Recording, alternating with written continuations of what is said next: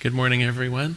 This month, for those of you who've been following along, we're using Raymond Charles Barker's book, The Power of Decision. And it has a very subtle premise to it, I think, a very simple premise. It simply says, if our lives are made up of hundreds and hundreds and even thousands of decisions, if we get even this much better, even a tiny bit better at our decision-making process, in choosing even just slightly wiser, oh, the difference it will make. The power, if you will, of making good choices. So we started off by talking how this idea works, because it's not so much the choices that we make out in the physical world as it is the choices right in our own thinking. The choices that we can make to choose happiness over being right, for instance, we talked about last week. Or the choices that we make that we think are trade-offs, but really it's not so much a trade-off as it is giving in. And when we give in to the world, when we make these trade-offs that are any less than what we really choose, what we really deserve, what really our heart is telling us to do, then the compromise leads us down a path of unhappiness. It leads us down a path of dismay and ultimately disillusionment. And so really this book is about choosing what we want. It's really a book about using our wisdom in choosing things that will bring us more joy, more love, more life, more kindness, more goodness in the world. Well, today is no different, and yet I wouldn't be surprised if we feel that it's different, because the subject is around prosperity today. And, when we've been talking about happiness, it's pretty easy to build a mental equivalent of what happiness is like. What would make us feel good? What is happiness? Or if you were talking about love or relationship, I think we all have a pretty good idea of what those are in their highest and best forms. How it changes, though, I think, when we start talking about prosperity and living the good life or the rich life. And I want to illustrate perhaps where we go with a joke. So Morris had no education whatsoever. He was functionally illiterate. He could neither read nor write. Why, he couldn't even sign his name. But you know what? Morris also had a brilliant mind, and he had a desire to succeed. So he started his own business, and it almost immediately began to prosper. He hired others, expanded the business, and through making ever better decisions and keeping to his dream, he was soon quite independently wealthy.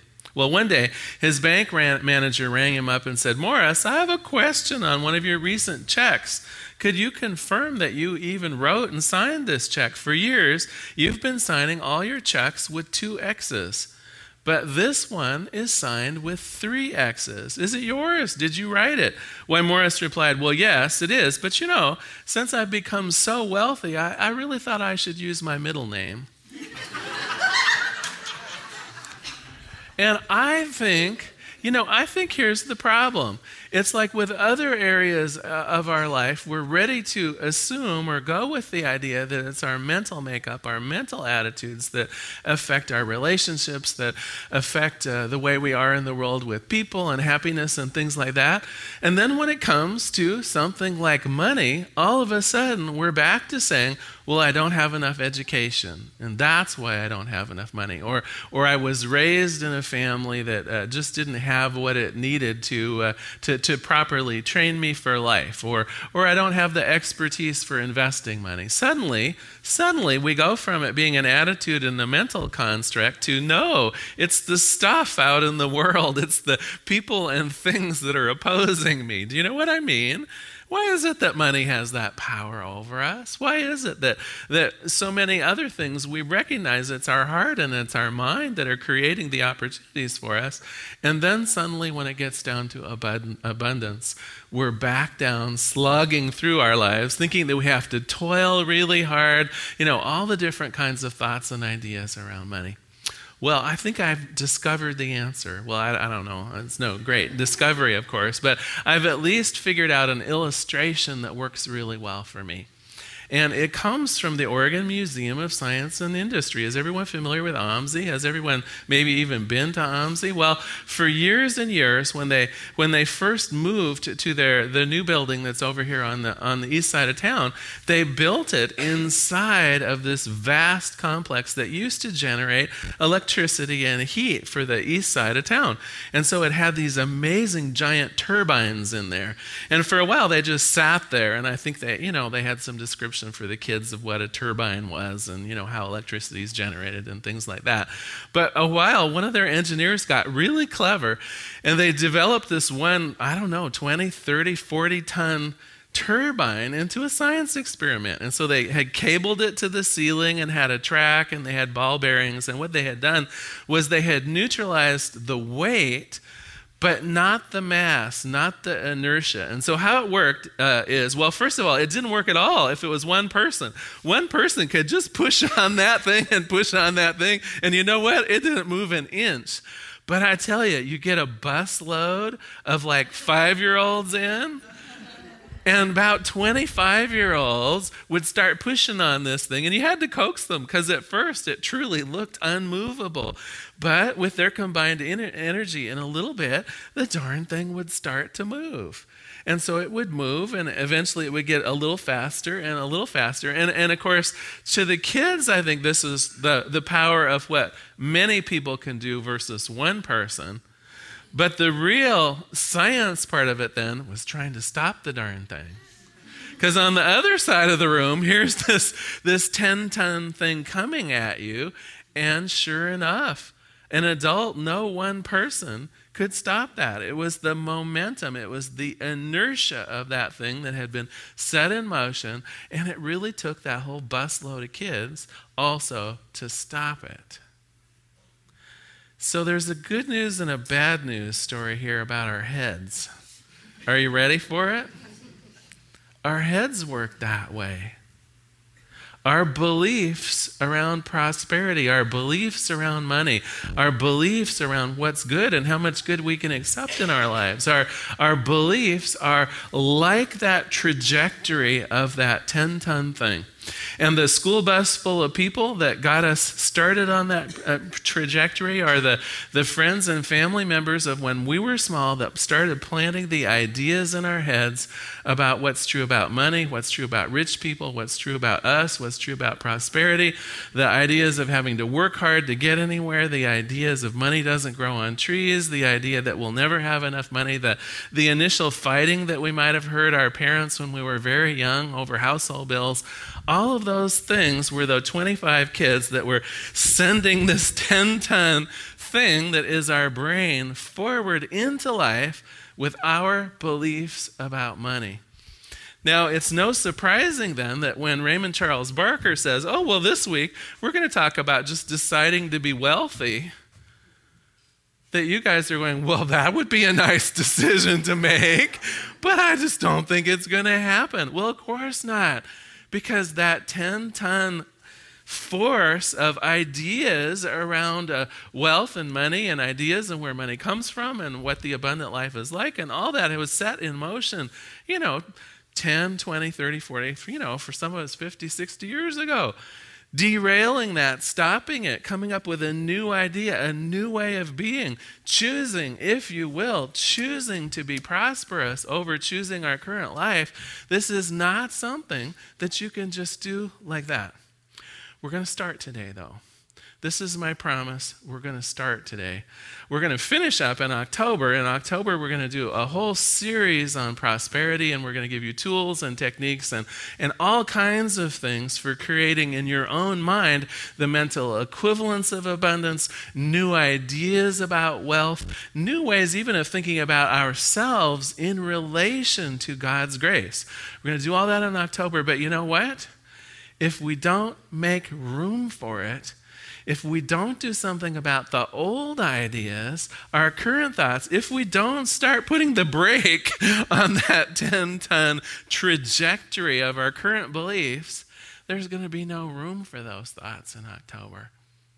And I think one of the reasons why when we do a prosperity campaign, some people benefit greatly from it and others not so much. Well, the not so much is because we're still stuck. We still have the momentum of our beliefs. And so that's what I want to cover today. Now, what are these beliefs that stand in the way of us earning more, feeling more complete, feeling more competent? What are the beliefs that we have that are most troublesome? And I've kind of divided them into 3 categories. And some of you are going to go, well, wait a minute, how do you know what I believe about money? You know what? We're not all that different. Most of the stories that we believe about money have been told for thousands of years, and they're not that much different now. One of them are just beliefs about the world, and these are the beliefs and the ideas like money doesn't grow on trees. Only a very few people can be prosperous. Money is hard to get. It's hard to invest. It's hard to grow. You have to work really, really hard to get anywhere in life. Remember those stories?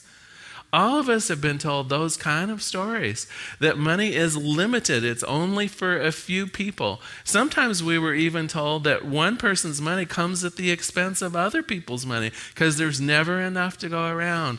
These, my friends, are all lies. These are part of the thing that is holding us back now. We can have completely lives of abundance, of feeling satisfied, of having that sense. Well, in fact, here's the definition. Raymond Charles Barker defined prosperity, and I think he did a lovely job of it. He said, the ability to do exactly what you want to do in the instant you want to do it. This is what he would have for us. This is his understanding of prosperity, and I agree with it. The ability to do exactly what you want to do at the instant you want to do it. See, it even transcends the idea of money, doesn't it? Because it's more a sense of, yes, I'm powerful, I'm capable, I can have the experience I want of feeling content, feeling powerful, feeling rich right now. Don't have to wait. If I need to write a check, I can do it. This is the level of prosperity that is actually our birthright. And if we believe those old things, if we believe that there's never enough, if we believe that we can't have it, that it's really hard, that it's elusive or whatever. I mean, I even heard someone, here we are in the 21st century. I heard someone the other day do that old money is the root of all evil thing. Remember that one? Oh my gosh. And they were equating the idea of, well, money is always bringing unhappiness. All the really rich people in the world must be unhappy. Well, that's craziness. Well, what I absolutely know for myself and others is that unhappy people are both rich and poor. Do you know what I mean? Money's nothing other than a tool. It's one of the energies of God, if you know what I mean. But it doesn't guarantee happiness. That's another issue altogether. And we'll talk about that too sometime.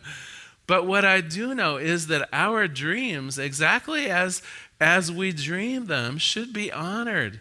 We should allow the world, if the world wants to think that money is the root of all evil, then let it. But it doesn't have to be our story. We can choose to believe something different. We can choose to believe that the world is limitless. We can choose to believe that it is God's good grace to give us always what we need to have a vibrant and full life. You know what the other category of common thoughts about money that hold us back are? It's beliefs about the rich. I was counseling a young woman a couple years ago, and we were, I think, doing a pretty good job of building a sort of a mental equivalent of what the rich life would be like. And we were talking about, how her life would play out if she had all the money that she needed, if she was financially secure. And I think it was making a nice mental equivalent, if you will, a nice picture to shoot for, of what life would be like. And then I don't even know why I thought to ask it, but I said, and what do you think of rich people? Oh my gosh. Rich people exist at the suffering of the poor. Rich people are usually snooty. Rich people are undeserving. They cheat on their taxes and so on and so forth. And after a while, I looked at her and I said, you're never going to be rich then, are you? Right? Would we ever want to become that hated thing? Do you know what I mean? Now, there might be a thought in us, well, I will do it different. I will be the rich person that isn't doing it at the expense of other people. I'll be the rich person that is loved instead of hated, right? I'll be the rich person that isn't on How to Marry a Millionaire, that actually has, a decent relationship with his children and things. I'll be that other rich person. But I'm here to tell you, if those beliefs planted in early childhood, that momentum that I was talking about, is still giving you the message that there's something shady about rich people, that there's something not quite on the up and up, that they've earned their money at the expense of other people, if those thoughts are still in our head, there will be that psychological force always thwarting us from becoming that thing that we loathe or have problems with. Some of you are looking at me like this is the really bad news part of the story. And maybe it is. Maybe it is. Maybe we actually get to know some rich people and find out that they're no different than us. Maybe we actually need to take a good examination of what money is and what it does, so that we can dispel some of this craziness. Because I do believe it's true. If there's something in you that believes that there's something shady or unhealthy or tinged somehow about living that good life, then you'll have difficulty obtaining it. Even if you would like to think you'll do it differently, there's going to be that same break, that same inertia that's going to keep you from it. All right. One more category of things that can hold our good at bay, and that is the beliefs about yourself. Some people, in their heart of hearts, do not believe that they are worthy of living the good life. They do not believe that they're smart enough, that they're pretty enough, that they have enough capability. They don't believe that given their family surroundings or the education level or whatever it is, they simply don't believe it's for them. And there's that kind of, I think I've told it before as a joke. This time around, I'll just tell it as a story. It's the story of the person that was praying and praying and praying for money. And one day the doorbell rang and the fellow came to the front door, and there was a Safeway sack with hundreds and hundreds of $100 bills in it. $1 million in cash sitting there. So first he called the police to see if the money had been reported stolen, and then he put an ad in the newspaper to find out if anyone had accidentally lost a big pile of money. And then, and this is the joke, he did just about everything he could do to give that money to somebody else because he knew that it wasn't his money. This is us at our most undeserving, right? This is us not able to see that the universe would do almost anything to bring us our heart's desire, to make our lives easier, to make our lives filled with joy and comfort and ease. And we would do just about anything to thwart that if we don't think it's for us. I always laugh. They're doing all these TV commercials right now about this patent medicine and this drug, and they all say, ask your doctor if such and such is right for you. Well, I want to suggest that living a good life is right for us. Let me be the doctor in this area, and my prescription is that you can have your heart's desire. And like in our joke for today, it doesn't matter whether you have a college education or not. It doesn't matter whether you were born in a trailer like I was. It doesn't matter. What matters is right here and right here. Those are the only two things that matters. Is your heart open and ready to receive life's bounty? And is your mind ready to reorient itself to new ideas about prosperity? Are you willing to put aside some of those crazy thoughts of limited wealth and it's hard? And I still remember, actually my history of money in terms of my parents was pretty good. My mother and father were both really sharp, both around money and the ideas that go with it. But I still remember to this day, my one grandfather worked for 20 years in a mill at kind of minimum wage, and it literally broke his back. I mean, literally. I mean, you would see him in his elder years, and he walked like this. And his idea of money was you work and work and work and work and work, and sometimes you even have to get a nighttime job as well just to make ends meet. Have you ever heard the just to make ends meet?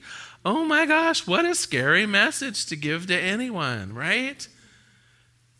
We can receive right here in the heart. It doesn't require our muscles.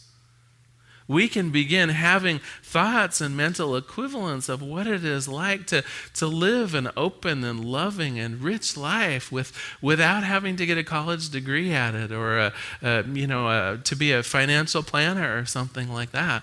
Now, it is true that when we're on a path, when we have made the decision to become prosperous, well, there are things that maybe will help us in that area, right? I mean, we can learn how to invest money. There are things we can physically do to move us forward, but I tell you, that's not the stumbling block here. To really get started in the prosperous life is to accept it first in your heart and to be willing to really look at what you think about wealthy people, what you think about money, and what you think about yourself right now, and be willing to make the mental changes necessary. Well, you know where this is leading, right? It's homework. The good news is, this time the homework, you have clear until October. Because we really are going to do a lovely 4 or 5 part series giving you lots of tools and techniques for how to change your mind on this. But in the meantime, I want you to examine those 3 areas around your beliefs around prosperity right now. I want you to check out your beliefs around money and prosperity in general, around rich people and the rich and people who have a lot of material wealth. And I want you to check out your beliefs about your own worthiness on this planet. Because any one of those will be complete stumbling blocks to living the lovely life that we so deserve. So I'm going to close today with a quote from this book and this section on deciding to live richly. And here is what he says. He says, your heart's desires are your primary asset. They indicate the experiences that you can have when you make the decision to have them. They are mighty potentials awaiting your attention. They should never be ignored. With correct spiritual understanding, they can now emerge in your life to fulfill your dreams. As you think about them, you know they stir within your consciousness as a baby stirs within the mother's womb. They want out. They want to be made visible by means of you. Opportunity is knocking on the door of your intuition, trusting, praying that you will open that door. I'm going to close today with a prayer, and Raymond Charles Barker is very sweet. He actually has treatments written right out in the book, and I'm just going to read this one for us. Here's our closing prayer. The infinite is always imparting itself to me. It created me in order to give itself away by means of me. I am that divine recipient of all of the ideas of life, of truth, of prosperity, and of love. I now accept these ideas from the bounty which has already been given to me. My subconscious mind rejoices in this new material with its creative directives. It creates new situations better than anything that has gone before.